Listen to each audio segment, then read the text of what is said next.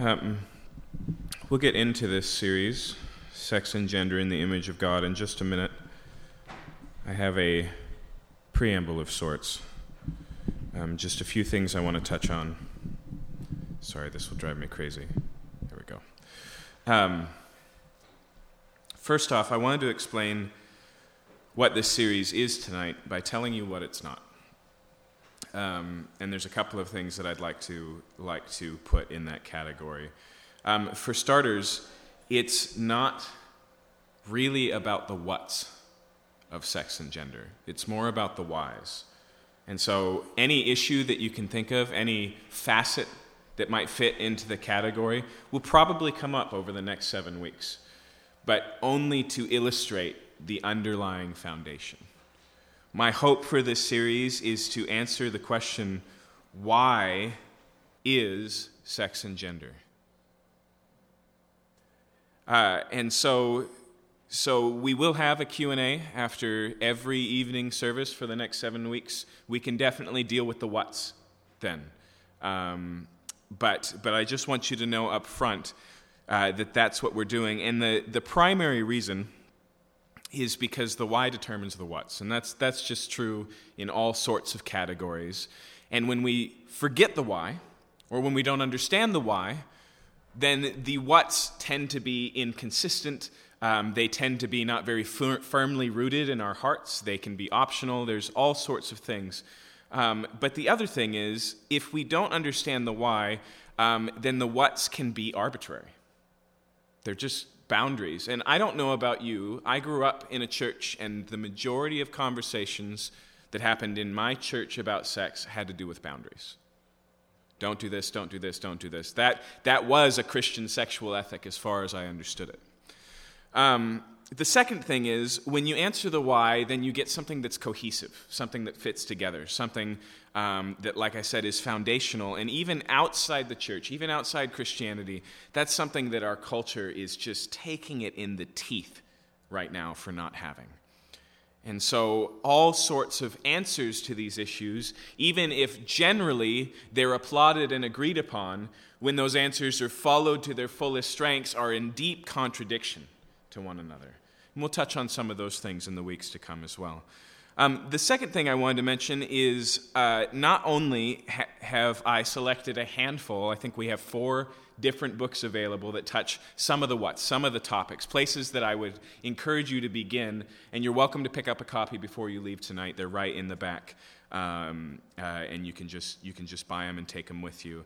But also, I have read extensively over the last 2 years, and not just on things from my camp or my side or my view or people that I'm familiar with. I am pretty confident that for any given issue that could come up in this category, I've read the best views on the other side, and I'd be glad to point you to those as well. Okay? So all of that to say, if you want for further reading, I have it. I have it in spades. Some of it's not back there because it's 650 pages, and I just know nobody's going to cut their teeth on that. But there are some books back there that you can begin with. And then the last thing I want to say about this series, especially if you're a part of our church. I know some of you come from other churches tonight and are just visiting. Of course, you're welcome. But especially from our church, I want you to understand that this series is not the final conversation on these things. That this sermon series is not us drawing a line in the sand and saying, this is inside, that is outside, and then expecting you to go your way. Me in particular, although Matt as well, and to some degree Nick, the 3 pastors that make up this church, we have intentionally dialed back everything else that makes up our daily life for the next 7 weeks to be available to talk further, to hear, to weep with you, to receive your questions, to pursue the Lord in prayer on these things. So why start with the series at all? Because we believe that the Bible speaks to these issues, and we believe that any conversation has to begin there.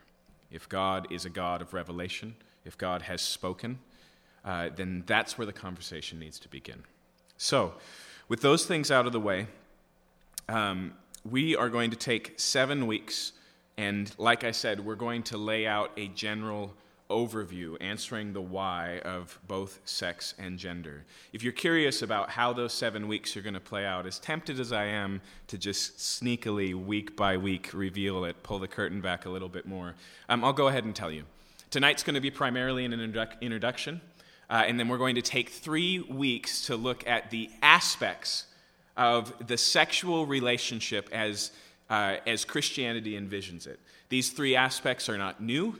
They're not very novel. I found them in authors like John Stott. I found them in documents from the Pope in the Catholic Church. I found them in Augustine. I found them everywhere, okay? But we're going to try and look at all 3 of them relatively close together to get a well-rounded understanding of sex according to the Scriptures. Then we're going to take a few weeks and look at gender. And then the final week, we're going to talk about celibacy. Because I think, in all honesty, that's a major Achilles heel in the way we often think about sex. Because if we don't understand how celibacy and singleness integrates with gender and sexuality, then we have 2 different ethics, right? Either for the pure and holy singles or for the second class who can't get their act together singles. Either way, sexuality is something that touches all of our lives, whether you're in a committed monogamous relationship or not. Gender is something that flows through everything we do, not just our most intimate and sexual relationships. And so that will be kind of our final pit stop. Tonight we need to talk about context. We can't really understand what the Bible says about sex or gender without understanding the broad biblical context of the story that the Bible tells. We can't really enter in without knowing the different pieces of the biblical story, because all of the things the Bible says, it says from the front row seats of those particular places. And so you can't necessarily turn to a single piece of the story and get the definitive word. You need to be able to see the big picture. Tonight we're going to try and give the big picture. The other thing I want to do tonight, and this is one that's particularly important to me, I want to show how Jesus thinks about sex and gender. I think a generally good principle for Christians is to read the Bible like Jesus did. I think a generally good principle for Christians is to come to conclusions on issues of morals and ethics like Jesus did. And so I want to look tonight specifically at how Jesus talked about marriage. But we're not really going to talk about marriage. We're going to talk about how Jesus talks about marriage, okay? This is the context that I'm talking about. Now, let me fill in the blanks for you. Basically, in the story the Bible tells, there's 4 major pieces. And if you read a good introduction to Christianity or a good introduction to the Bible, these are the 4 that they will point out to you. They're pretty simple. There's creation, the fall, redemption, and consummation. Okay, so let's walk through them and put a little content in them. Creation. This is the reality that the Bible begins with a world made by God that is good. Okay, but the story doesn't end there. Like any other plot, the Bible's plot has a crisis. Something goes wrong. That's what we call the fall. And it doesn't happen near the end of the book like some of our movies. It happens in chapter 3 of the very first book in Genesis. And that reality, the fall, affects everything we experience as human beings. Redemption is the part where Jesus, as promised, shows up and rolls back the effects of the fall, brings about redemption and salvation, does something about the human condition to set things right. And consummation is basically the fact that even there, even now, even tonight, the story is not yet over. That the Bible looks forward to a time when all things will be made new. Looks forward to a time where every wrong will be made right. Looks forward to a time of consummation where everything will come together. And what we'll see tonight as we look at Jesus talking about marriage in the book of Matthew is that he really navigates through all 4 of those areas. And so it's a good place for us to learn how this impacts the concept or the approach that we're going to take in talking about sexuality and gender. And so if you would open up your Bibles to Matthew chapter 19, we can begin. If you didn't bring a Bible tonight, there's a black Bible in the back of the pew nearby you that you are welcome to use. Matthew is the first book in the New Testament, and we're going to start in chapter 19.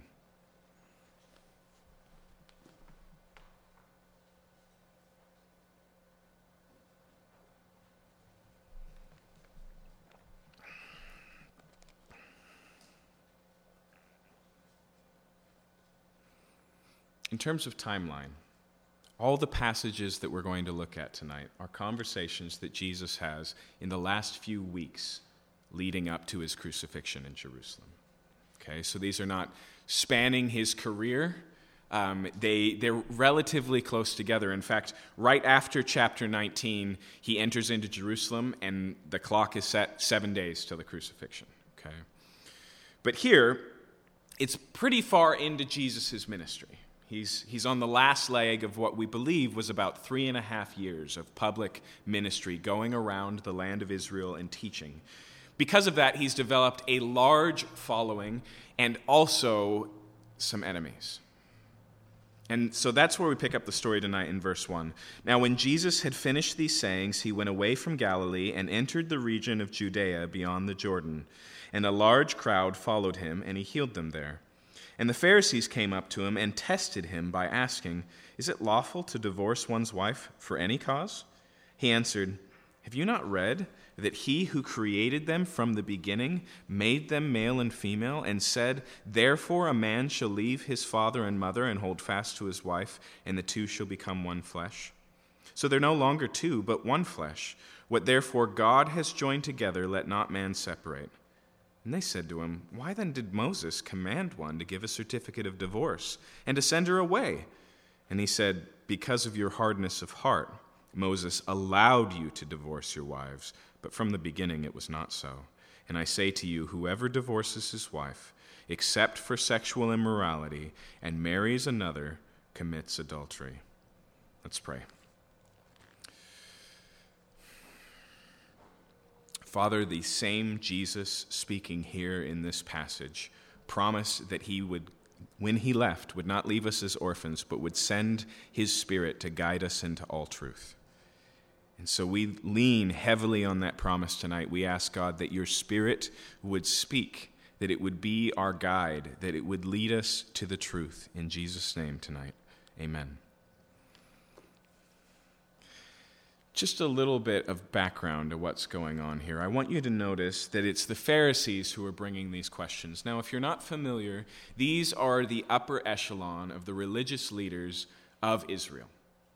To be a Pharisee, you had committed yourself to keeping all 613 commandments as recorded in the Old Testament. You had memorized the entirety of the first 5 books of the Bible, if not extensive more than that, and you had committed yourselves to a very narrow definition of faithful obedience to the will of God. And so they come to have a little bit of a conversation with Jesus, but I want you to notice that they are not coming to him to learn, and they're also not coming to him just to find out his view. Did you see what it said in verse 3? The Pharisees came up to him and tested him. Let me give you a different word than test. Their goal is to trap Jesus. They're bothered by his popularity. They're threatened by his ministry. And so their goal is to put him in the proverbial rock and hard place. Their goal is to narrow his appeal by either coming out against the commandments of Moses and proving himself to be the heretic that they think he is, or drawing a line in the sand on a hot topic issue of that day and alienating half his audience. Okay? When they ask about divorce here, there are 2 primary schools of thought that were very popular in Jesus' day. And so they're basically saying, do you stand with us or do you stand with Hillel? That's the question that they're asking. But Jesus doesn't pick a side. Jesus doesn't give an answer. In fact, his answer is relatively surprising. Like I said, you may not recognize that they're asking a question about the Mosaic law, but when they say, is it lawful, they're talking about the Mosaic law. But he doesn't go to the law at all. They're expecting him to pontificate on his interpretation of a particular commandment given in the book of Deuteronomy, and he does something very differently. Notice what he says in verse 4. He answered, "Have you not read that he who created them from the beginning made them male and female, and said, 'Therefore a man shall leave his father and mother and hold fast to his wife, and the two shall become one flesh.'" Now, first off, as Jesus always does in these conversations, he starts with a phrase like, "Haven't you read?" He looks to the Scriptures. But the Mosaic Law was Scripture. He and the Pharisees agreed on that. That's not where he goes. When he says, "Have you not read that he who created them from the beginning made them male and female?" he's alluding to Genesis chapter 1, and then he quotes from Genesis chapter 2. In fact, did you notice when they ask this question and they go, "Well, why did Moses command us to divorce?" And he finishes up, he says, "That's true, but in the beginning it was not so." Okay. In other words, Jesus says if we're going to talk about divorce, first we have to understand marriage. And if we're going to understand marriage, we have to go back before the law. We have to go to the beginning. We have to go to creation. Okay. He goes to Genesis 1 and 2. Now, this is a really important point because Jesus is not alone in this. Okay? Not only does he say, let's talk about Genesis 1 and 2, but when Paul talks about sex and the possibility of casual sex, for example, sex with a prostitute in 1 Corinthians 6, he says, "Don't you know that anyone who has sex with a prostitute, the two become one flesh?" Where does Paul go? Genesis chapter 2. Not only that, but when Paul wants to talk about appropriate dress for genders in 1 Corinthians 14, guess where he goes? Genesis chapter 2.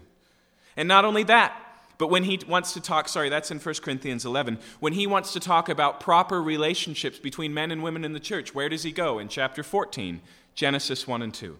And not only that, but in 1 Timothy chapter 2, when he says, here's how gender roles work in the church, where does he go? Genesis 1 and 2. And not only that, but in Galatians, when he says, "There is therefore neither Jew nor Greek, nor slave nor free man, nor male and female," not or, and, he quotes the Greek Septuagint version of Genesis 1:27. Okay? If we're going to understand gender and sexuality, Paul and Jesus agree we have to begin at the beginning. We have to look at creation. Okay? Now, I would argue this is true of any topic that we would pick. Those big four categories, creation, fall, redemption, consummation, we have to begin with creation. But that's especially true of gender and sexuality, and I'll show you what I mean. Jesus says two things here. The first, he alludes to chapter 1, and he says, "Haven't you read where he who created them male and female?" That's where he begins. And then he quotes in chapter 2. But let's go back to Genesis so we understand what Jesus is talking about here. In Genesis chapter 1, we see God creating the world, and we see a pattern. On the first day, God said, "Let there be light," and there was light, and it was good. On the second day, he said, "Let the light be divided from the darkness," and the light and the darkness were divided, and it was good. And that pattern repeats over and over again. On the sixth day, he says, "Let animals come up from the ground." But then we get to the end of chapter 1, and notice what it says in verse 26. "Then God said, 'Let us make man in our image after our likeness.'" The pattern breaks down. It doesn't say, "And God said, 'Let there be man,' and there was man, and it was good." Instead, he has this conversation. It's almost as if the play on stage pauses, and there's this communication behind the scenes. He says, "Let us make man in our image and after our likeness, and let them have dominion over the fish of the sea, over the birds of the heavens, and over the livestock, and over the earth, and over every creeping thing that creeps on the earth." So, verse 27, God created man in his own image. In the image of God, he created him. Male and female, he created them. Okay? And so we have this unique aspect of the creation of mankind in the image of God, and it's emphasized male and female in the image of God. In Galatians 3:28, this is the male and female that Paul is alluding to. It's the one that Jesus mentioned, he who made them male and female, right? And not only that, but notice what comes out of God's mouth next.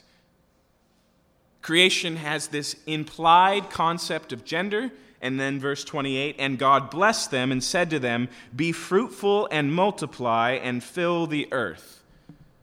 That's sexuality, right? It's right there, right at the beginning. And so he says, let us make man in our image after our likeness, male and female, be fruitful and multiply. Now, when we turn over to chapter 2 of Genesis, the story actually rewinds a little bit and then retells with more depth. And so chapter 2 doesn't pick up after the creation of man, it retells the story. And instead of here, where it sounds like God has a plan to create male and female, and then he just does so, we actually find out that God begins by creating Adam, a man, whereas in all the other cases he made animals, here he just makes a man, and he puts him in the garden, and we find another break in the pattern. The pattern has been, it is good, it is good, it is good, it is good. God makes man, puts him in the garden, and he says it's not good. It's not good that man should be alone. Look at it with me in chapter 2.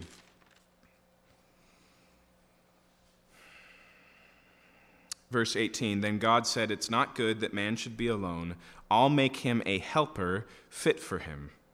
Now out of the ground the Lord God had formed every beast of the field and every bird of the heavens and brought them to the man to see what he would call them. And whatever the man called every living creature, that was his name. Now our narrator is not distracted. He doesn't start with this problem and go, yeah, it's not good that man should be alone. Oh, I totally forgot, but Adam also named all the animals. There's an intention here. There's a point being made. In fact, what happens after Adam names all the animals? Look at what it says here. So we're in verse 20, the man gave names to all the livestock and to the birds of the heavens and to every beast of the field, but for Adam there was not found a helper fit for him. I want you to think about this in two ways tonight. Okay, the first is he recognizes that for every male bear, there's a female bear. For every Mr. Bobcat, there's a Mrs. Bobcat, right? And so as he's naming them, he's seeing these pairs. God knows it's not good for man to be alone. Adam is learning. Okay? But there's a second thing here. It says that across all the animals, there wasn't a helper found suitable for him. And that doesn't mean that dog can't be man's best friend, but that's not enough. Okay? So that's when God puts Adam to sleep and creates woman, not completely removed from Adam, but out of Adam's side. And when he wakes up, do you know what he says? Bone of my bone and flesh of my flesh. Now, I know that doesn't sound romantic, but remember the context here. There's dogs, there's cats, there's snakes, there's birds. Holy cow, another human being. That's what Adam says. Bone of my bone. Someone like me, flesh of my flesh. Right? And so what happens next is effectively a wedding, a marriage ceremony. In fact, notice where chapter 2 ends. If you want the definitive statement of life before the fall, look at what it says in verse 24. Therefore a man shall leave his father and mother and hold fast to his wife, and they shall become one flesh. That's the part that Jesus quotes. And the man and his wife were both naked and were not ashamed. The Bible has a lot to say about guilt, but I want you to recognize here that when it wants to talk about what life was like before the fall, it chooses shame. If there's anything that we can identify quickly in our life when it comes to the topics of gender and sexuality, it's the reality of shame. And we're going to get to that in just a second, but I want you to get the whole view. This is the story that Jesus is alluding to. Now, why go to creation? A couple of things, okay? First off, what do we learn as we look here? First, we learn that gender and sexuality is created by God. It's right here. It's part of the plan. Second, we learn that it's good. Right? And so God creates, it's good, it's good, it's good. It's not good that man should be alone, but by the time you get to the end of the sixth day, at the end of chapter 1, it's very good. Okay? Third, it's somehow bound up in this idea of the image of God. Listen, this is the first thing we have to understand tonight. The realities of sex and gender are not on the fringe of what it means to be human. They're at the very heart of it. In fact, they're directly tied to this concept of the image of God, or in Latin, as it's often called, the imago Dei. But what is it? It's, for one, what sets us apart from all other aspects of creation, right? God said there was light, and there was light. But he didn't make light in his image. God said, let there be animals, and there was animals, but he didn't make them in his image. Now, there's really three theological camps when we ask the question, what is the image of God? They span the whole history of church thinking, 2,000 years of Christian thought. And I'll just introduce you to them very quickly. One is the substantive, I hate that word, the substantive view. Basically, that this says something about who we are inherently, in substance. And so, for example, a popular expression of the substance view is in the same way that God is rational, he thinks, he speaks, so we are rational beings, right? And clearly, in some sense, that makes us different than the animals. As like G.K. Chesterton likes to jibe, that's why it's a truism to say a man drew a monkey, and it's a joke to say a monkey drew a man. Okay, there's something different there. But they would also extend that, and the substantive view would also say that we have morality, that we have a will, we make choices, that we're not just operating on instinct and learned practices, but that we actually make decisions. Okay? The other view that has become more popular, beginning with a guy by the name of Barth, is the social view. And I actually am really drawn to the social view because what is said before this image of God? Let us make man in our image. And so when we look at the context here, isn't it possible that what makes us in the likeness or in the image of God is the fact that we have and are made for relationship? The fact that in a unique way we relate to God and to one another? I think that's a pretty compelling view. The third one is called the... I forget the term now, but it's the functional view. The functional view says God is king, and God's created mankind to rule. And we see that same thing here. In fact, there's a good, compelling argument based on the time that this was written that would point to. If you encountered an image in those days, it's probably a statue. And it's probably a statue of whatever king rules over whatever city you're in. We kind of understand the relationship between a statue and it being representative of rule, don't we? Right? When we see some tyrannical government overthrown, what's the first thing they do? They pull down the statues of the dictator, right? There's a correlation between these things. Whichever one it is, though, they all basically point to the same thing. Image and likeness means two things. That there's some way that we're like God and that we have a purpose in representing him. As John Piper likes to say, the purpose of an image is to image. Here's what I'm saying. That if you're going to understand a Christian ethic at all, and especially a Christian sexual ethic, you're going to have to understand that it's a symbolic ethic. That ultimately and finally, how we behave, how we think, what we do, is bound up in who God is. That's what it means when we were created in the image of God. This means a couple of things that I want to lay down. The first is all human life, good or bad, strong or weak, oppressed or oppressor, all human life is created in the image of God and therefore inherently has dignity. That's why in Genesis chapter 9 it says, don't take the life of another person for they are created in the image of God. That's why James says, how can you bless God and curse those who are created in his image? Right? So in other words, the way that we talk when we're having a little bit of road rage about the other people denies the dignity of the fact that they were made as in the likeness of and in the image of God. But it also points to destiny. Image of God is what God has for mankind. So related to it is this, be fruitful and multiply and have dominion. And then lastly, the image of God is duty. Our call in life, our purpose in life, what you were made for according to the Bible is not merely to be like God, but to represent him. Okay? And what I want you to notice is that sex and gender are ingrained right in that idea. And so the image of God is incomplete unless we read male and female, he created them in the image of God. And that the first thing that the Bible wants to talk about is that it's not good for man to be alone, and he brings him a wife. Now, I want to be clear here. He's not merely saying it's not good for a man to be without a wife. He's saying it's not good for a man to be without community. Okay? And that's why the first thing this husband and wife do is have children. Okay? There's more to the story. We'll talk about this in the weeks to come. But so it's bound up in this idea of the image of God.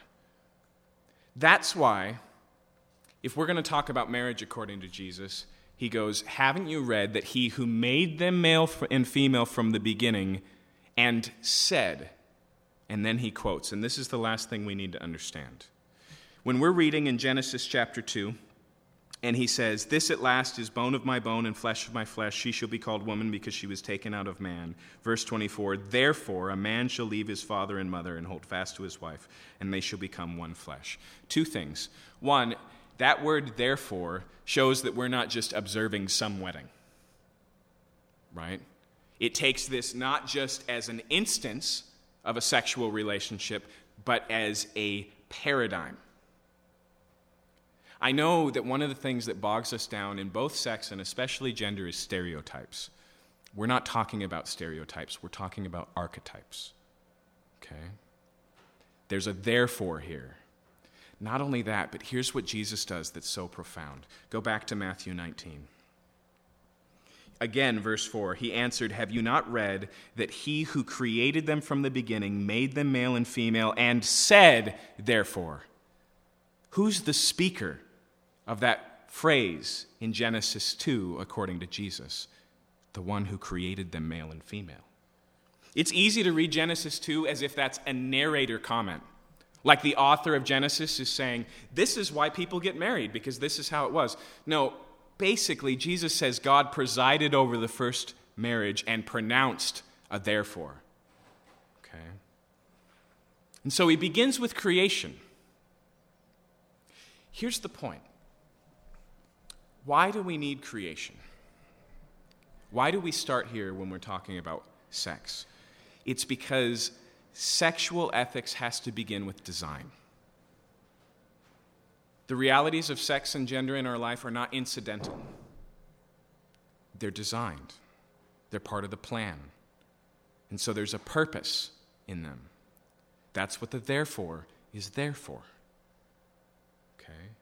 And see, here's the problem. If we leave creation off the table when we think about sexuality, then our sexual ethic will always be too utilitarian and reductionistic. It'll be about the how and not the why. See, this is the problem that the modern world, especially in our country, is having with these topics right now. For general purposes, the modern sexual ethic begins with desire and is boundaried by consent. Okay? It starts with what I want, and then it sets a fence and says, as long as there's consent. And this is relatively consistent. I've spent the last 7 years reading the sex advice column of Dan Savage. There's probably nobody who's more important in a modern American sexual ethic. He is the voice of how we think about sex these days. And consent is the threshold. It's the line. The problem is, although consent has to be part of a sexual ethic, there are things that it cannot do. Just read Dan Savage on incest. He has a very difficult time being consistent with incest, and shocker of shockers, he basically ends up saying, look, sometimes the yuck factor should actually matter, which is striking for a homosexual man who's been accused of his relationship being yucky and that making it wrong for 20 years. But consent, he knows there's more to sexuality, but it won't get you there. So what do we get with a Christian ethic? When we begin with creation, we see that sexuality must begin with design and be boundaried by purpose. Okay. Now, this is something that you probably understand, and if you'll forgive me the simple analogy, imagine you have an incredibly handy and very simple pocket knife. It's there, it's sharp, it's great at cutting things. But sometimes you need a screwdriver, and there's not one around. And so you use your knife. Now, if you're like me, you know that that's not always a good idea. that a knife's blade is so sharp and so narrow, it's not really made to turn screws. And so trying to get the torque that you need to turn this screw causes the knife to slip, and you might hurt yourself. But more than that, if all you ever do with this knife is screw screws, eventually the knife dulls. And so it doesn't just not fulfill its purpose, it starts to become more difficult to fulfill its purpose. Design matters. And so if we leave creation off the table, we end up with a view of sexuality that is too utilitarian. Can't answer the why question. But if we stop here with creation, then we have an ethic that's too ideal. Because the truth is, we read this, it's simple. It's black and white, it's easy, and let's be honest, it's beautiful, naked and unashamed. Name one relationship you have in your life that lives up to that ideal, where there's no secrets, where there's no regret, no resentments. It just doesn't sound like real life. But Jesus doesn't just talk from creation. In fact, that's the confusion that these people have. They go, wait, so if you're talking about Genesis, then why does Moses talk about divorce? And so listen what they ask in verse 6, or 7 in 19. They said to him, "Why then did Moses command one to give a certificate of divorce and to send her away?" And he said to them, "Because of your hardness of heart, Moses allowed you to divorce your wives, but from the beginning it was not so." Okay, now, one thing I really want to point out here just quickly. They say, why did Moses command us to get a divorce? And Jesus clarifies. He says, no. Moses permitted you to get a divorce. You hear how those two things are different? We don't have time to address that. I just wanted to throw it out there. But more importantly than that, he says there's a reason why the law was given, and he says it's because of the hardness of hearts. You see, the law exists because there's something wrong. He says divorce is an option, but it's a secondary option because there's something wrong with your heart, because of hardness of heart. This is not the only place where we see this category, the fall, in Jesus' thinking. Okay, his final conclusion here is, look, if you get a divorce for any reason except for sexual infidelity, then you're committing adultery.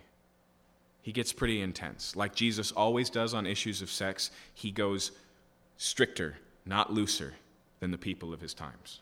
Okay? After that, his disciples are so blown by this reality, they have a follow-up conversation.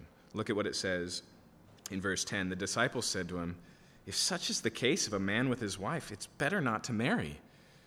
I cannot communicate to you tonight how profound that statement is in the mouth of a first century Jew.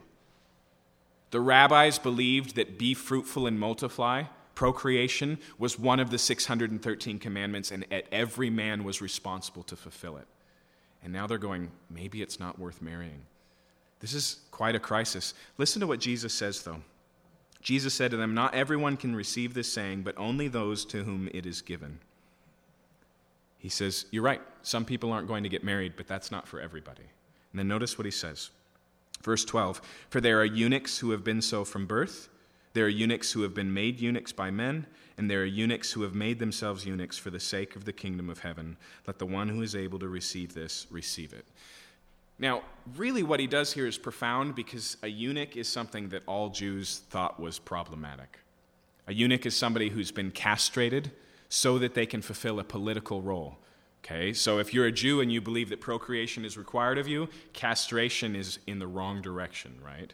So they thought relatively lowly of eunuchs, and here he holds up a eunuch as a epitome of discipleship. Do you see that? He says some make themselves eunuchs for the kingdom of God, something to be emulated.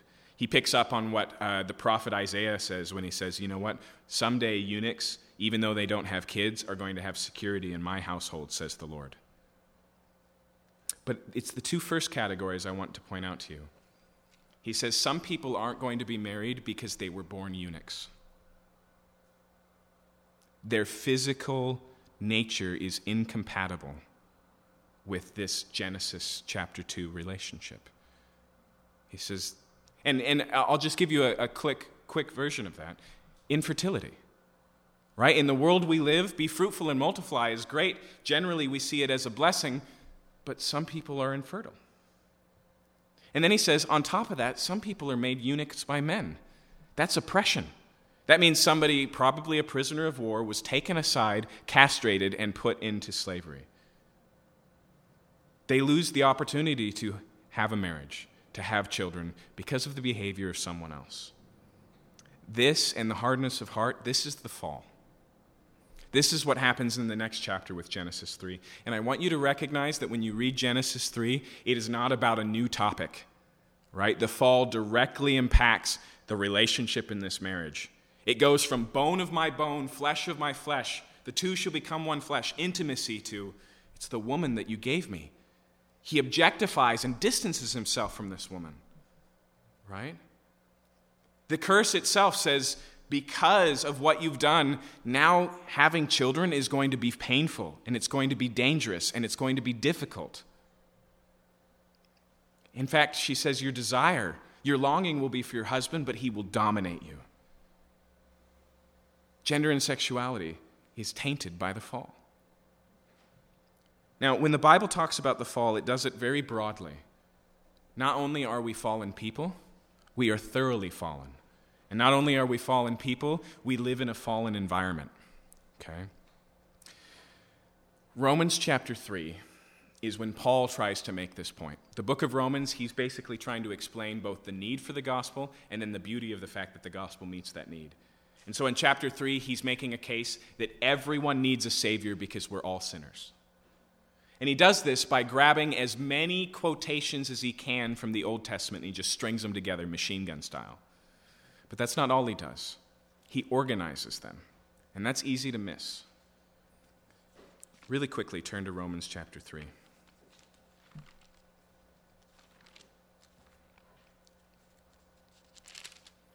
So he takes quotations from the Psalms and from the prophets, from the book of Numbers. He strings them all together, but he organizes them, and they break down into two parts. The first one I want you to notice as we read it is all talking broadly. Everyone, all, no one, right? It's broad and categorical. The second half is basically this anatomical journey. He mentions body parts, mouth, tongue, eyes, feet, hands, okay? Look, I'll show you what I mean. Romans chapter 3, verse 10. As it is written, none is righteous, no, not one. No one understands, no one seeks for God. All have turned aside. Together they have become worthless. No one does good, not even one. Do you see how all of those are broad? No exclusions, no exceptions. The reality of the fall and our sin nature touches every single life. But he doesn't stop there. He then says it touches every layer of our identity. And so this is what he says. Their throat is an open grave. They use their tongues to deceive. The venom of asps is under their lips. Their mouth is full of curses and bitterness. Their feet are swift to shed blood. In their paths are ruin of misery. In the way of peace they have not known. There is no fear of God before their eyes. Okay, and so Paul says, we're all fallen and we're all thoroughly fallen. Listen, here's what I'm saying. I'm saying that everyone in their gender and sexuality is fallen. It's not that some people are fallen. It's not just that some people are infertile. This is tremendously important to understand, and it's actually not very hard to prove either. Okay? For us, for any of us, these issues are a mixed bag of highs and lows, of joys and terrors. That's what the fall means. And it goes to the depths of our being. That's why Jeremiah says, the heart, the place of desire, the heart is deceitful and ultimately wicked. Who can trust it? What does this mean for us? See, here's the thing. If you leave the fall off the table when you talk about sexuality, then the talk's going to be too naive. We're fallen. We can't begin with desire because our desires are questionable. And I'm not just talking about some people's desires. I'm talking about all people's desires. That's what the fall means. And not only that, but we also live in a fallen world. We don't have time to turn there, but I'll just point you to Romans chapter 8, where Paul says that the whole world is groaning because of the futility that it was subjected to in the fall. Earthquakes, hurricanes. And he says, and not only that, but we ourselves groan, who are the children of God, we groan longing for our adoption, which means even as a Christian, you experience the effects of the fall. You say with Paul in Romans chapter 7, the things that I want to do, I don't do those things. And the things I don't want to do, those are the things that I practice. Woe is me, who will deliver me from this body of death? Okay. That's the world that we live in. But if that's all you talk about when you talk about sexuality, then your view will be too negative. And this is a great problem, a great pit that the church fell in for hundreds and hundreds of years, was that sex at best was a necessary evil. Or even worse, that one gender, women in particular, was lesser. No created in the image of God for female. It was just men and not men. Augustine, who you have to understand his story. Oftentimes we interpret things through our own experience. Augustine's big issue, the one that kept him from Christianity, was his sexuality. He was living with a woman. He had a child with a woman. He was having lots of sex on the side. And even as he was looking into Christianity, he honestly records, I prayed, Lord, make me pure, just not yet. But when he was radically saved by Jesus, he chose to live a life of total chastity. And so when he talks about sexuality, he says, don't have sex unless you're being procreating. And even then, I'm pretty sure it's still sinful, but what are you going to do? And he even goes, I'm pretty sure that Adam and Eve, however they would have had children if it weren't for the fall, wouldn't have been sexual at all. For him, sexuality is just so tainted by the fall, he cannot proclaim with the book of Genesis, and God created them male and female, and it was good. And too often in the church, because we care about the boundaries, because we control the boundaries, we have a negative ethic.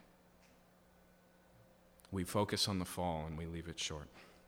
So Jesus talks from creation. In the beginning it was not so. Because of your hardness of hearts, there's a reality of eunuchs who were born this way. There's a reality of eunuchs who were made this way. All of our lives are touched by these things, but he doesn't stop there. There's also this category called redemption. Remember the context of who's talking in Matthew chapter 19. Remember what's just about to happen. Jesus didn't come to interpret the law. He came to die. And so he comes, he knows that fallen condition, and he does something about it, living the life that we couldn't live and dying the death that we deserve. That's redemption. Okay? And that redemption is so profound, and if you don't keep this category in mind, then things get really confusing again. How is it that Jesus can be so rigid on interpreting the law and what's appropriate and inappropriate in sexual conduct? How can he say, you've heard that it said you shall not commit adultery, which is one of the 10 commandments, but I just say to you that if you even lust after another person in your heart, you've already committed adultery? How can he speak that way, and then when a woman is caught in adultery, say, neither do I condemn you, go and sin no more? Because he's there to do something about it. That's redemption. Now, redemption is such a big category, it's literally what we gather every Sunday to talk about. What does it mean when we say Christ died for you? It means forgiveness. It means the gift of the Holy Spirit. It means access to God in prayer. It means an incredible destiny and inheritance. It means so many things. I only want to draw your attention to 2 of them tonight. And the first is that with redemption comes a change in our identity. Listen to what it says in 1 Corinthians chapter 6.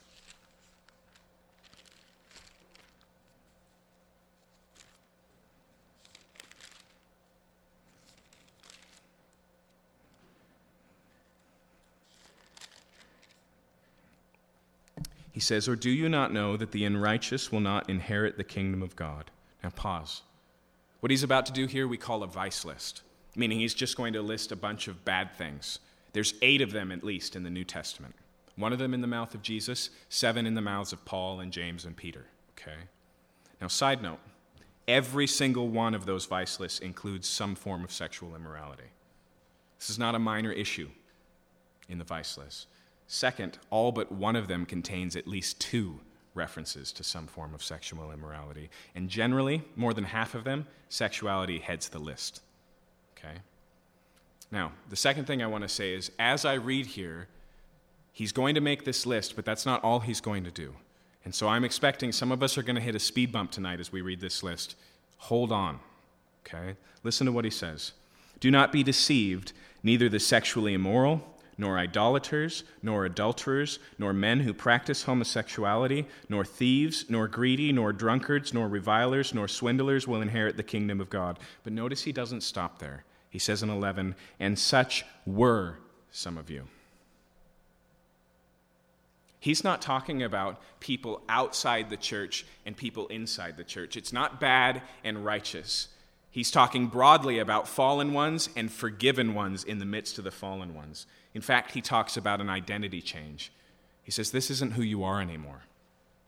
That's why Paul says it's no longer I who live, but Christ who lives in me. Okay? And so we get something new. We get the removal of our guilt. We get the breaking of our chains in redemption. We get new life. You see, if you leave redemption off the table when you talk about gender and sexuality, then by definition, your view will be too hopeless. And your tendency will be to settle and just go, well, what else can we do? This is how life is. But with Jesus Christ, there's not just forgiveness, there's redemption, there's new identity. But that's not all there is. There's also a call to holiness. Listen this time in 1 Thessalonians chapter 4.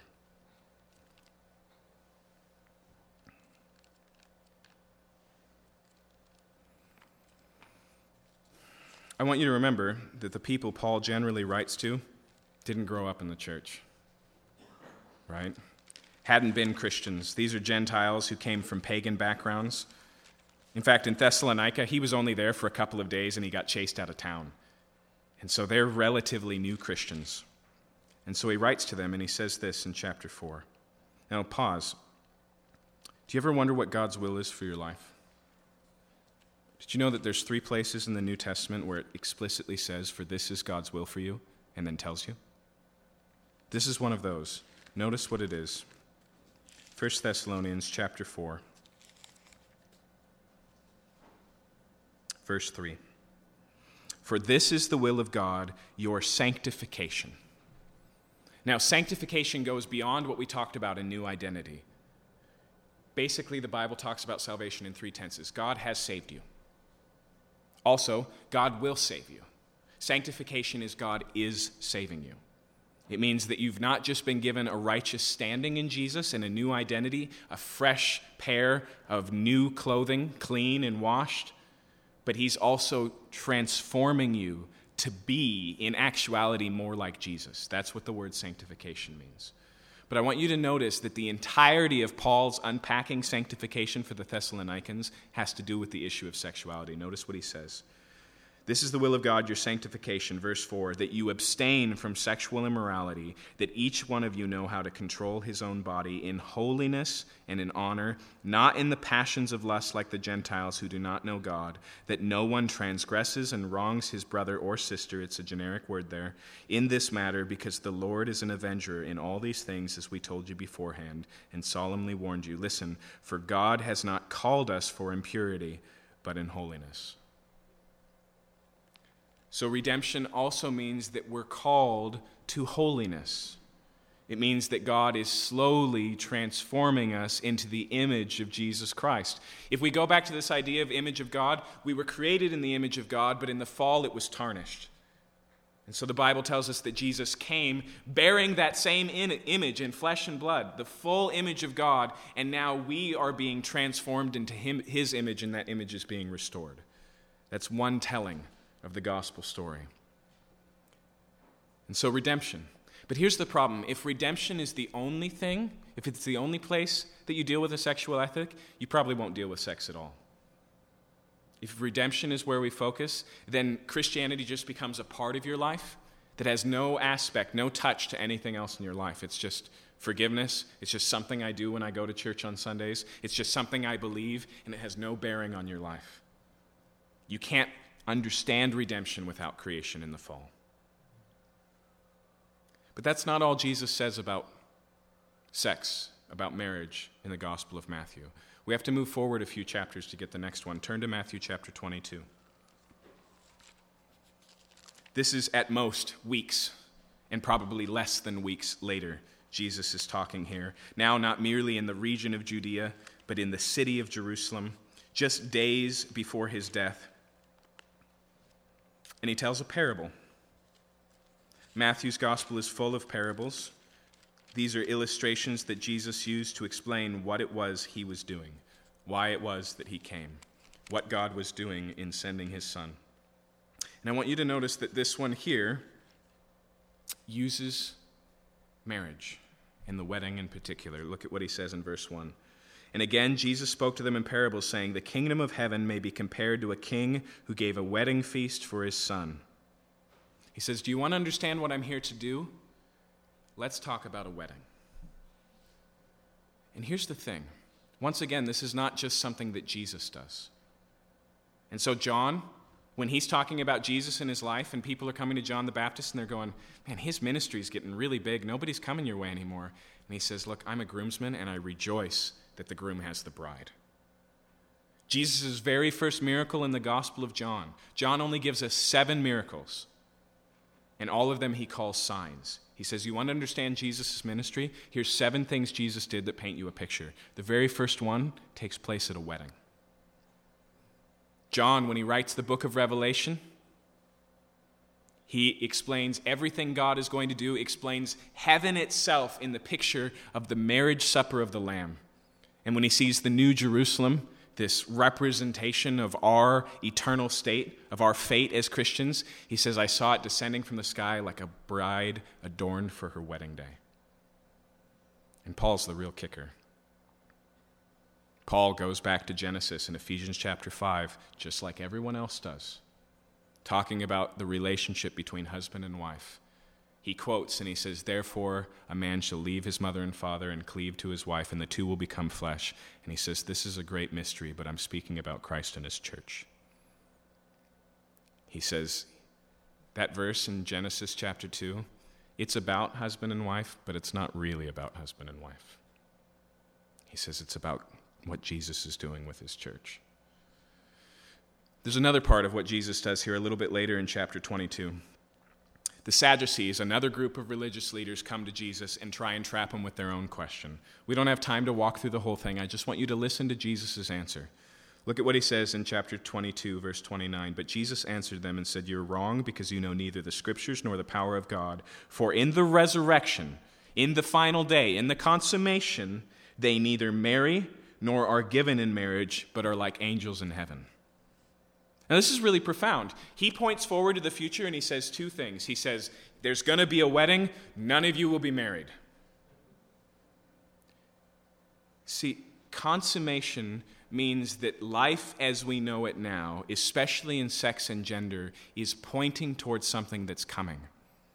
And that means that the symbol or the sign is significant because of what it points to, but it's not ultimate because it's only the sign. It's only the shadow.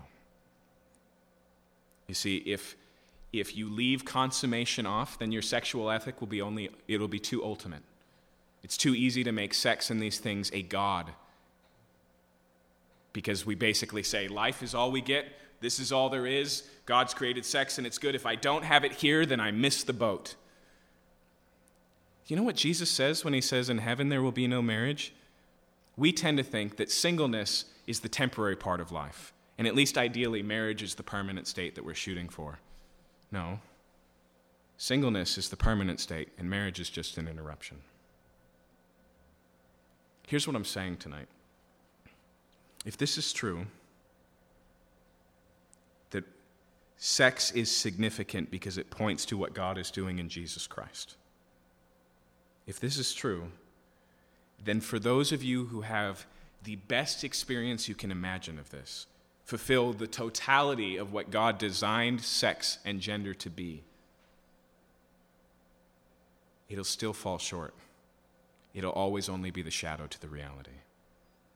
And for those of you who never experience it, or experience it full of pain or frustration or difficulty, you feel the full weight of the fall, that doesn't remove you from the reality it points to. Too often when we read Ephesians chapter 5 and go, Christ and the church, we make marriage to Jesus, this image that it's using, a consolation prize for the single. That's not even who Paul is talking to. He's talking to all of us. He's saying the fate of Christianity is the real thing that sex and marriage is about. Notice that it's not like the parable when he says, what can I compare the kingdom of God to? Paul says, by design, all the way in Genesis chapter 2, God says, I want to teach these people about the relationship I want to have with them, so I'll invent marriage. I'll invent sex. But what happens if you make this consummation the only part of your sexual ethic? Then you've got something that's too otherworldly. You have no value or no meaning for sex in this world. It's just waiting. And so we keep all four of these in tension: creation, fall, redemption, consummation. And when we do so, we get a full understanding of sex as the Bible talks about it. Now, I want to double back for a second and talk about the fall. I want to make a very important point. Too often, when the church has talked about this issue, it points to the fall for other people and not for themselves. And so, whatever our sexual life looks like, whatever our sexual ethic plays out as, we hold it in pride.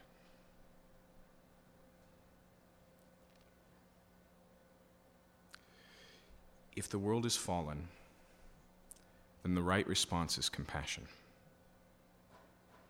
That's what we see in Jesus' ministry. There's a truth to these things. There's a design to these things. And the common person heard them gladly. And the sinners and the tax collectors, and the word there for sinners inevitably means prostitutes. Those who were classed as, the cultural sinners, the estranged sinners. That's where he spent his time. Those are the people that he loved.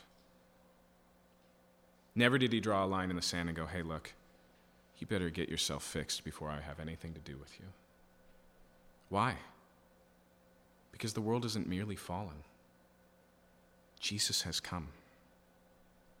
There is such a thing as redemption. There is such a thing as forgiveness. There is such a thing as hope. And if you forget that, the first place you'll forget it is in your own need for it. And the second place you'll forget it is in the benefit of it for anyone else. So what are we going to do for the next 6 weeks? We're going to ask the question, if we're created in the image and likeness of God, then what does sex and gender say about who God is and the relationship he desires to have about us? That's the why. And if you don't understand the why, then the what is irrelevant. Let's pray.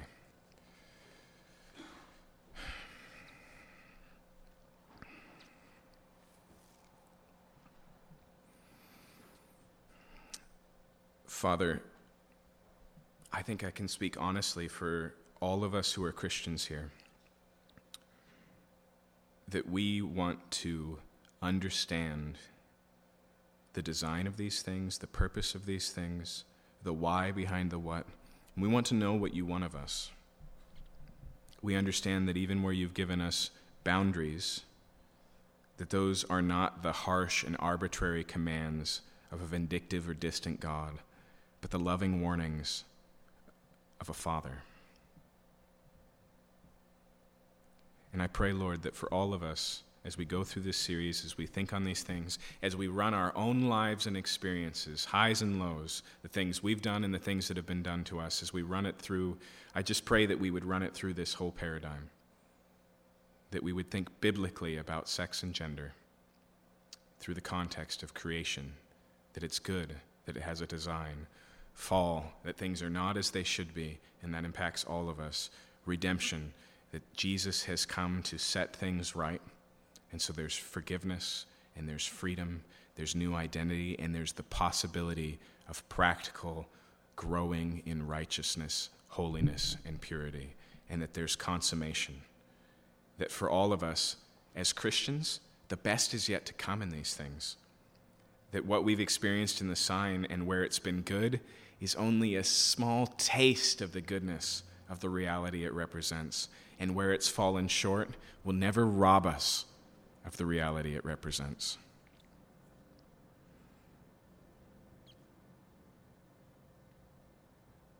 God, I thank you for these truths. And I pray for the places where we're prone to deceive ourselves, where we're just not sober enough sexually to even think clearly, that you would continue our sanctification, because we know this is your will. And for any who's here who's not a Christian tonight, and for those who come in the next few weeks, I pray that they'd be able to see through the symbol to the reality.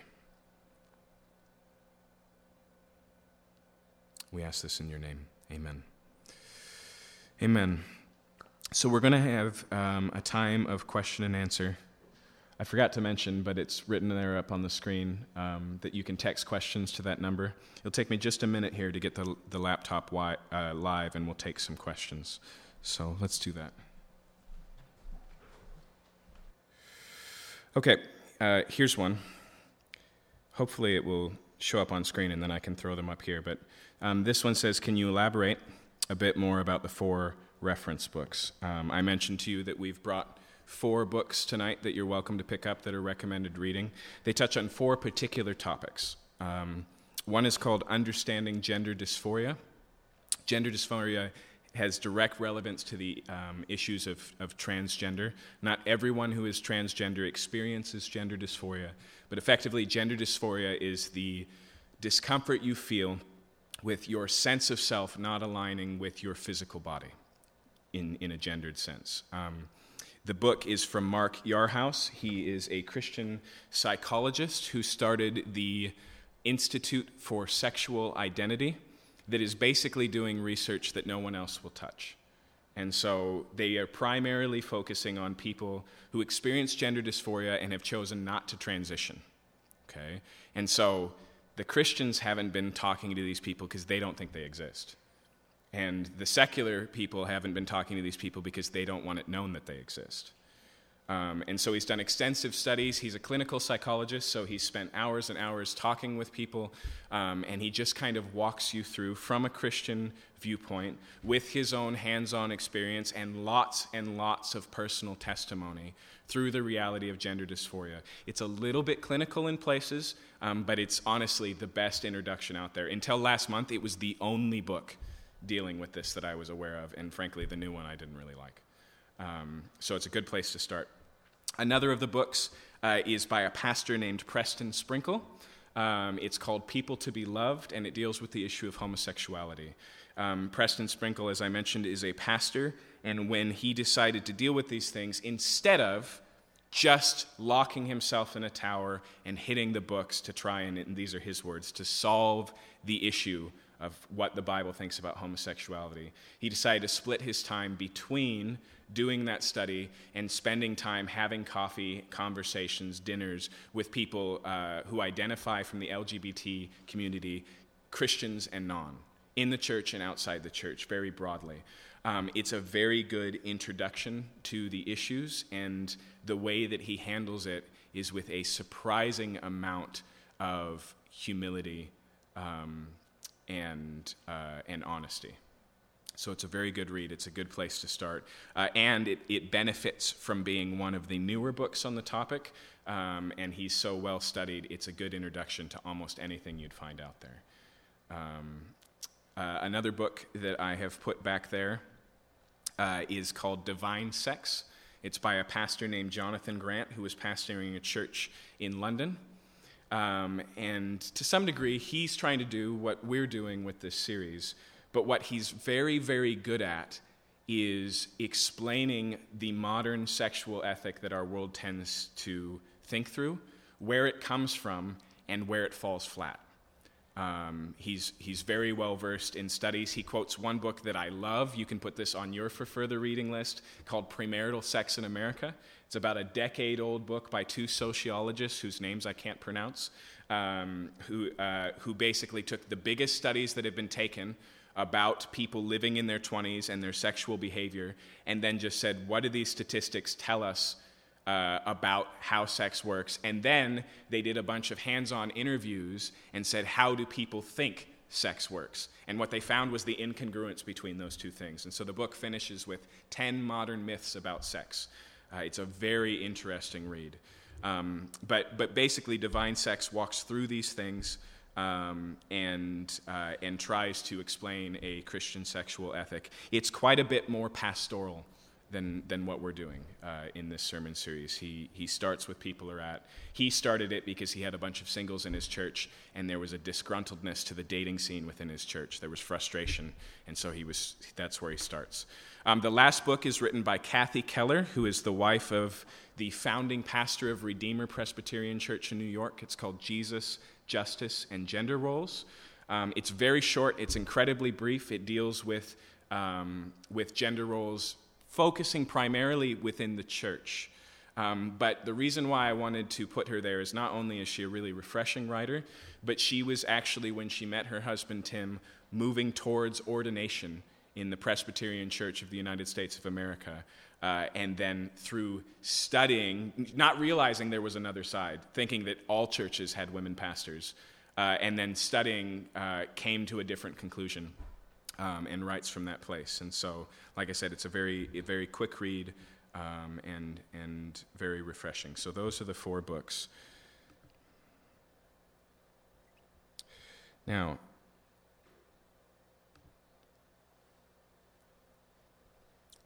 this is so frustrating. I can see all of the texts. I just can't see them on my screen. So I'll go back to my email.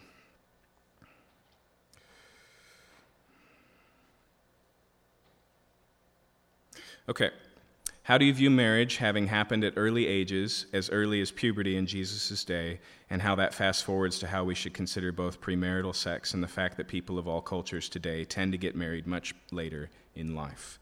Okay, there's an observation there that's worth recognizing, which is that the average age of people getting married, especially in Western world and especially in America, is up and up and up and up and up.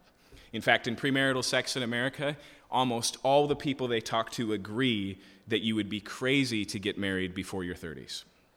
Now, just a side note, biologically, in terms of fertility, the 20s are the high point for a woman's life, and they start to decline in 30s. We don't generally talk about that as a culture because our cultural wisdom says wait until your 30s. And so we use the language of settling down, that whatever the 20s is for is active, and then you settle into life in the 30s. Also, the second observation that this question makes, which is accurate, is that in the world the Bible was written in, people tended to marry much younger, men in their early 20s and usually women in their high teens. And so we do have to recognize a tremendous pressure that our culture puts on life by delaying that, which is the fact that you come to sexual adolescence and even sexual maturity now at least a decade before most people get married, which puts great pressure on the possibility of avoiding premarital sex. Now, when it comes to answers to that, there's 2 that I would point to. One is, I really think we need to consider why it is we think it's better to wait to get married. I think a lot of the underlying reasons that our culture provides for that are, one, relatively self-oriented. You know, settling down says what? It says that this is a time for active and pleasure, and then that's a time for passive and giving up on life, right? And so there's that sense. Second, I think there's a complete misunderstanding on the joys of marriage and having kids. That our world just doesn't understand. Many people today, come from homes that are not so great, broken marriages, and so they have these concerns. And then the other thing that I want to mention in relationship to that is that a lot of the theories that go into how that works and why that works actually make it even worse. So for starters, our culture doesn't seem to do this according to premarital sex in America because they don't like marriage. They actually have a very high view of marriage, and so they don't want to enter into it flippantly, right? They know the statistics on divorce, but here's the problem. What that's led to in America is serial monogamous relationships. right? Where you go from one relationship to another looking for the one. And the problem is, because none of those have the commitment up front that marriage entails, as we'll see in the weeks to come, they're almost doomed to failure. And the more that you build up that habit, do we really believe that your relationships with people for an entire decade can be falling apart because of things that get in the way, and then you're going to meet a person that doesn't help, or that doesn't happen with? There's an Achilles heel in our view of marriage that's perpetuating the difficulty of marriage because we've forgotten what it's for, okay? Now, that's totally idealistic. I can preach every Sunday, settle down, and the truth is it just doesn't work that way. Even if you desire to get married at a young age, you're in the minority. And the truth is that many of the men that are growing up need some years to mature, unfortunately, before they're marryable. And so here's the other part of this. One of the things we're going to learn, and this is true of somebody who's devoted their lives to celibacy, is singleness does not mean alone. Nobody's called to an alone life. And the church has to grow in its ability to be the family single people don't currently have, whatever their reason for singleness is. Back in Matthew 19, we didn't read it, but Jesus is talking about things, and this is what he says. He says, "For any who leaves husband or wife or mother or father or son or daughter for the sake of the kingdom of God will receive 100-fold and then eternal life." In other words, he says that the church should be a family for the familyless, a committed community of support. And the truth is we struggle with this because we're so autonomous and so independent and so generally afraid of commitment. But any sexual ethic, any Christian ethic is never to be lived out in isolation. Change, transformation, righteousness is a community project. Okay. Do eunuchs still exist today? If so, how would one discern if they are eunuchs? That's a very interesting question. Eunuchs, as the Bible talks about them, I'm not aware of still being a thing. In other words, people who, for political reasons, have been castrated. But I do think the way that Jesus talks about them does touch on other issues that are worth pointing out. For example, there is the reality of intersex. Okay? Now, intersex is a broad category that just means that your body physically ends up somewhere ambiguous when it comes to gender. And gender is a major category, just bodies. Gender is not just about sexual organs on the outside. It's also about your gonads, your internal sexual organs. It's also about your chromosomes. Let me remind you from biology that a man has a Y and an X chromosome, whereas a woman has 2 X's. Intersex means that on one of those categories, there's incongruence. Okay? So what that means is that for many of them, a proactive sexual relationship is severely compromised in all sorts of different ways. And this is not just about babies born with ambiguous genitalia. Some conditions of intersex don't come to be known until you're going through puberty, and then they're trying to figure out what's going on, and they go, oh my gosh, you have ovaries. Okay? And so this is the thing. In terms of how rare we're talking about, it's something that's probably a little bit underreported. There are those who advocate that it's as consistent or as probable in human statistics as Down syndrome. Okay, so just think about that. How many people have you met or encountered with Down syndrome in your life? I would imagine it's somewhere between, depending on what your life is, 6 and 24. Okay? So this is not an insignificant, you've never met an intersex person.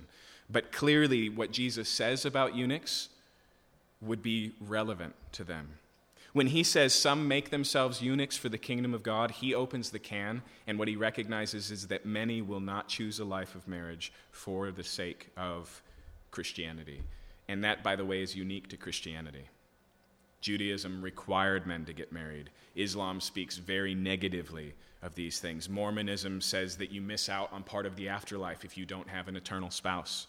But Christianity, both in the life of Jesus, its founder, who was single, and Paul, its great promoter, who was also single and says the single life is something you should consider, And so in all of those ways, I think that category is important. There are those who apply it more broadly than that, but that's a good start. Okay, so this one says, what scripture was about being eunuchs cared for? It's in the book of Isaiah, and without spending a bunch of time digging around, it's somewhere between 54 and 60. It's somewhere in that range. You can find it there. Okay, here's a very interesting question. Does it violate the design if a married couple uses sex toys? Now, this is a little bit preemptive in what we're going to talk about, but I think it's a really good question. Okay, as we're going to see, sex has these three aspects of it, which I'll just give you up front. Traditionally, they're called the erotic, the unitive, and the procreative. Okay, so there's sexual desire and the interaction of that. There's the sexual act. There's the unitive, which is this idea of the two becoming one flesh that is more than just the sexual act, but is inherently bound up with it. And then there's the procreative, the fact that the sexual act produces children. Now, the way we're going to expand all of those because they're all too narrow. What we're really going to talk about is embodied sexuality, which means sex isn't something we do. It's not even something our bodies do. It's part of us, and it's something we do. The unitive or the intimate and marriage, and then procreative, which is actually, I think, better pointed towards social. Not every sexual relationship is going to end in kids, but all sexuality has a social aspect beyond intimacy. It is not good for man to be alone. Broadens out not just to spouse, but to community, to society, these types of things. So many of the sexual practices that we invite into our lives have never been run through that filter before. There was a church that I applauded for talking about sex, because the truth is a lot of churches don't do this. But one of the problems I had with their approach is it seemed that he had just taken generally the world's view of sex and then put it in the boundaries of marriage. And so it was common for him to say things like, stripper poles are fine as long as they're in the bedroom of a married couple. The issue is not, is that incompatible? It's that it hasn't been filtered at all. He never stopped to go, what does a stripper pole and stripping in general say about sexuality? Okay? Take pornography. Sex toys is a harder one I don't want to talk about tonight. But take pornography. What if it's just pornography of your spouse? I would argue that's problematic, and here's why. Because pornography inherently falls short of embodiment. It's not you and your spouse, it's you and an image of your spouse. And if we've learned anything about pornography, when you distance your sexuality from connection with a living being, it changes your sexuality. And so over time, you can't be intimate with another person. Not just in the act of sex, and so you need pornography to prime the pump, if you will, although that's clearly something that happens. But also you have a hard time relating to people in general because you've objectified the sex act. And I don't think that danger is missing just because you know the person the picture's of, or even if you know them intimately, okay? And so like I said, I don't want to give definitive answers. Martin Luther's one of my heroes. And there was a guy who came after him by the name of Karlstadt. And Karlstadt took all these issues of the Reformation and just pushed them into high gear. And so he was forcing people to take both kinds of communion, which wasn't done before the Reformation. Wine was only available for the priests. He was taking crucifixes and shattering them. He was just very, very about these things. And this was what Luther said about Karlstadt that I want to avoid. He says, the Pope tells you what you must do. Karlstadt tells you what you can't do.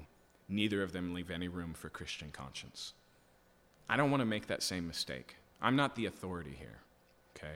I'll be honest, I don't find sex toys in the Bible, so I'm reluctant to tell you how God feels about them. But I will tell you how to think biblically, okay? And I do think we need to not be conformed to the image of this world, but be transformed by the renewing of our mind, which means anything we encounter we should be thoughtful about. Let's keep going.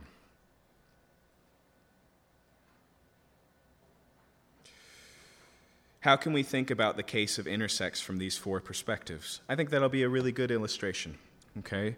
And so this is a really important issue. In fact, one of the best books I read is called Sex Difference in Christian Thought.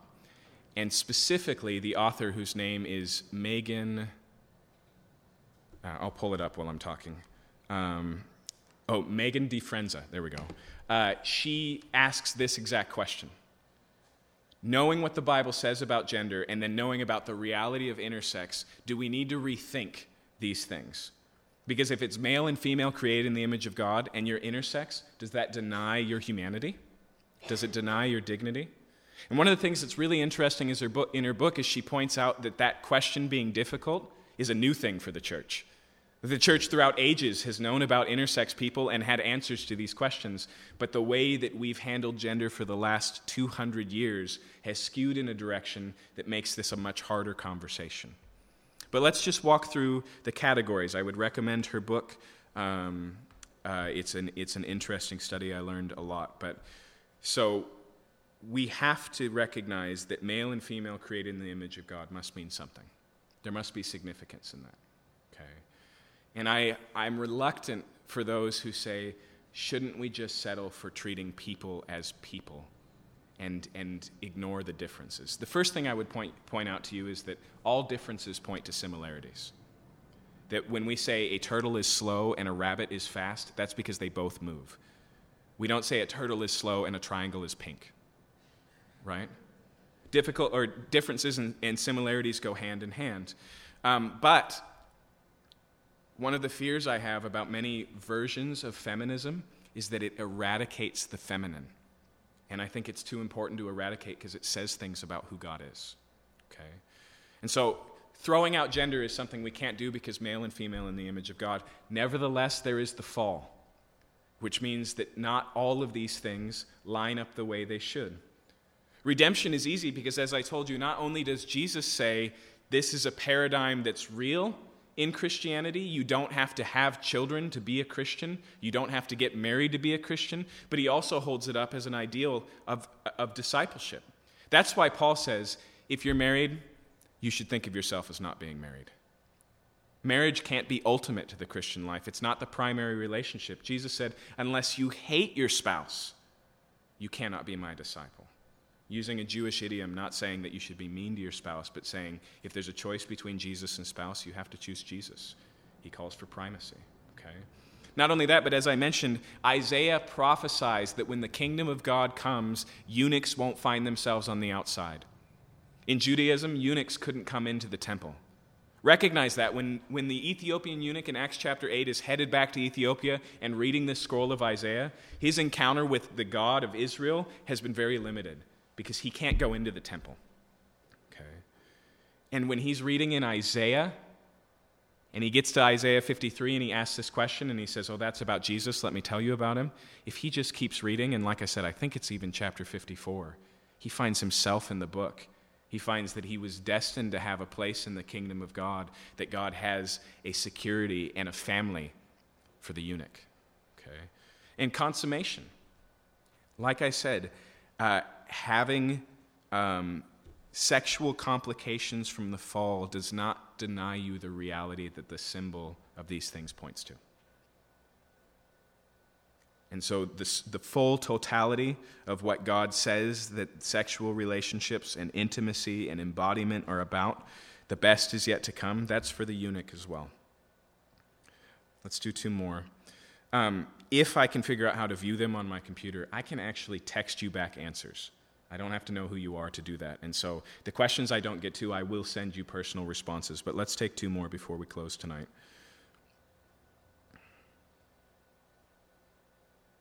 You said a modern sexual ethic is desire and then consent. You said that a creation ethic was design and blank. You said it quickly, and I didn't catch it. Design and purpose. And so here's specifically what I said. I said a modern sexual ethic begins with desire and ends with consent. A biblical sexual ethic begins with desire and ends with purpose. In fact, I'll even modify that, purpose coupled with destiny, right? Not just Genesis, but also Revelation. Not just creation, but also consummation. Like every other issue in our life, we live our Christian life strung between two realities: the world as God designed it and the new world that God is making. Okay. One more. Is all remarriage after divorce for reasons other than sexual immorality adultery? Okay, now this is a huge topic, one that we don't have time to bridge, and I don't like to give simple answers. There is one other place where the Bible explicitly leaves room for divorce and remarriage, and that's in 1 Corinthians chapter 7. In the context, Paul is talking to those who are married, who have become Christians, and are now living in a mixed marriage with a Christian spouse and a non-Christian spouse. And some in the Corinthian churches were afraid that that somehow ruined their sanctification or their holiness because they're unequally yoked. And he says, no. Stay in the marriage. It's a tremendous opportunity. In fact, Peter picks up on this too, and he says, here's how you should treat an unbelieving spouse. He says, however, if they refuse to stay with you, if they abandon the marriage, let them go. And then he says that the person that happens to is not bound. So those are the two places that the Bible is clear on. Now let me add to that, when Jesus says except for sexual immorality, he uses the junk drawer term. He doesn't say except for adultery. He says except for porneia. That's an incredibly broad category. Okay? So to answer the question, those are the places where everybody agrees, except John Piper. His view is very interesting, but he would say that remarriage is not what the Bible talks about at all, that divorce is a bad thing that happens, but remarriage isn't possible for anyone. But for the most part, everyone would agree that in those two places, that remarriage is okay. Let me add just one more lens before we close to this that I think is really important. When we talk about repentance, which just means turning back to God, God always meets us where we're at. Which means that this question is very different from somebody who's currently married and considering adultery, to somebody who's recently divorced, to somebody who's remarried. Okay? What repentance looks like in that place is going to be relatively different. So, for example, one time I taught on divorce, and a friend of mine who I'd known only for a couple of months came up to me in tears, and he said, I've been remarried 4 times. I've only been with my wife for about a year. Does God want me to divorce her and go and try and fix it with my first wife? And I said with full confidence, no. And the reason I said with full confidence no is because Deuteronomy actually deals with that. It says if a man does get remarried, he cannot go back to his original spouse. Why? Because more divorce doesn't make you more righteous, right? And so what I told him is, look, where you are, that's where God meets you. And so repentance for him means being faithful to his wife. I think these things are complex. Consider Jacob. Imagine Jacob has just returned to your church in Bethel. He's been away from the Lord. He tells you that he's come back, he's buried his idols, and he says, now let me introduce you to my 2 wives, the other 2 women I have children with. Now what? What do you tell him? One of the reasons the Bible doesn't provide cut and dry answers is because we settle for cut and dry answers, and God's interested in the heart. He's interested in the process. If we read the Bible just to go, am I right or am I wrong, we're asking the wrong question.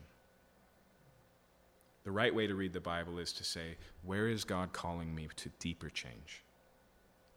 Okay. All right. Well, I appreciate you all coming tonight, and I thank you for your thoughtful questions. As I mentioned, there's more questions here in my phone. Over the course of this week, I will text you back, and if there's any that I feel are really great, we'll prime the pump with them during the Q&A next week. Let me pray, and I'll dismiss you.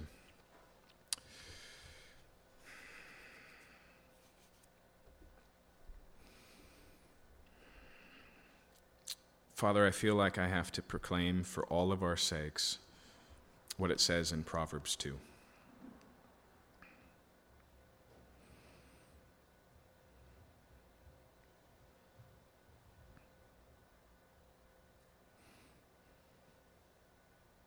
My son, if you receive my words and treasure up my commandments with you, making your ear attentive to wisdom and inclining your heart to understanding. Yes, if you call out for insight and raise your voice for understanding, if you seek it like silver and search for it as hidden treasures, then you will understand the fear of the Lord and find the knowledge of God. God, what the author of Proverbs is pointing out to us is that we have to work hard to know truth. We have to really want it. We have to inquire. We have to desire. We have to ask. We have to seek for it. We have to value it. And then we will find it. And I pray, Lord, that in these issues especially, because they're so close to the heart of what it means to be human, and because they say the deepest and most profound things about who you are, I pray that we'd work hard in coming to our conclusions. Not just in what the Bible says, but how it walks out in our own lives. And I pray with my whole heart the most important factor of what the Bible says about sex in our lives would be what we're going to do about it. That we wouldn't settle for how we often do, just the judgmentalism that comes with the fall that's always condemning others when we have a log in our own eyes, when we, as Paul says, judge others when we practice the very same things.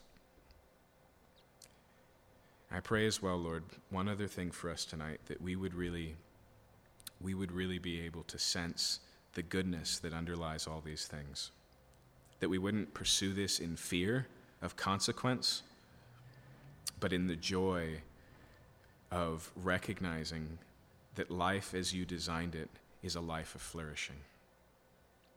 I ask these things for all of us in Jesus' name. Amen. Amen. Have a good night. Okay,